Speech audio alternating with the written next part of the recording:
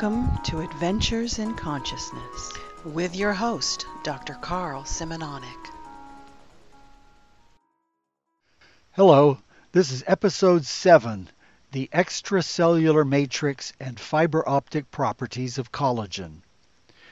In the previous episode 6, you learned how the structures of cells affect their functions, and this section explains how the connective tissues surrounding and connecting cells are also important in understanding nexus theory. Connective tissue, or extracellular matrix as it's called, outside of cells, is a non-living part of our bodies, as opposed to the insides of cells that are actually alive and metabolizing. That non-living extracellular matrix is primarily made of collagen fibers. They're somewhat rope-like and woven to form our skin and bones, tendons and internal organs. In fact, most of our body's structures are built with collagen. About half of all your body's protein is collagen. When slaughterhouses are done with all the parts of an animal they can use for things like steaks and hot dogs and sausages, the disgusting parts left over like hooves and snouts and bones are put in a big pot and boiled until the collagen loses its complex structure, breaks apart and dissolves, at which point it is called gelatin.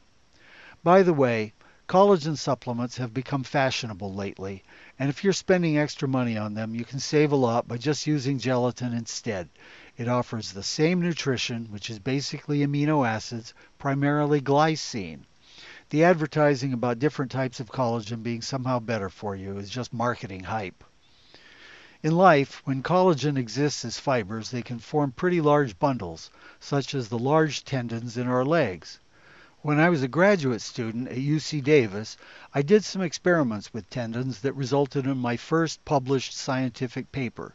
I had just learned about biophotons, and I wanted to see if collagen fibers had any fiber optic properties, thinking that if biophotons were physiologically functional, they would need a way to be transmitted between cells in order to be useful. So I obtained a couple of steer legs from a local slaughterhouse, dissected out the large tendons from both of them, and used a device called a spectrophotometer to shine light through pieces of the tendons. I found that light was transmitted through the tendon sections far better going parallel to the fibers than perpendicular to them, and that the best transmittance occurred with red light. This showed that the collagen fibers had some ability to guide light, somewhat like fiber optic bundles do, along the lengths of their fibers. I also found that applying force by stretching the steer tendons would greatly increase the distance that laser light would penetrate into them along their fiber bundles. At the time, I wasn't considering that biophotons could be enabling consciousness. I hadn't gotten that far along yet. I was only thinking about cells possibly using their biophotons to communicate with one another, and this part of the experiment showed that real-life forces acting on the collagen fibers of tendon could potentially modulate the transmission of biophotons between cells if those biophotons were actually functional. Now, a tendon isn't made of pure collagen, but has some blood vessels and cells scattered throughout it, which maintain the tendon fibers, and tendons will grow thicker with exercise, atrophy with disuse, and can sometimes heal when torn or cut. So there has to be some way for the living cells maintaining a tendon to know what stresses or lack of are being applied to it.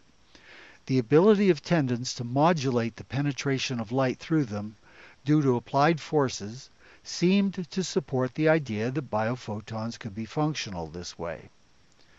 Several years later, I began considering that biophotons could also provide a potential way for consciousness to be supported in our brains, at which point the usefulness of collagen fibers in potentially conducting biophotons in the brain for the support of consciousness also seemed to be a possibility.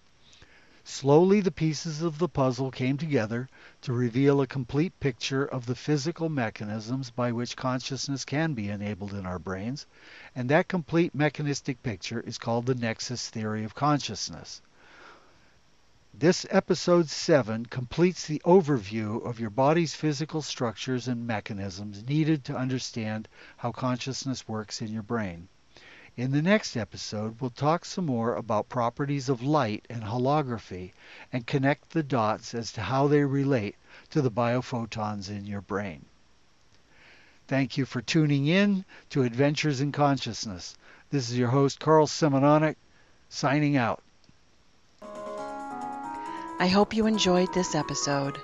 If you haven't already, be sure to like, share, and subscribe to Adventures in Consciousness.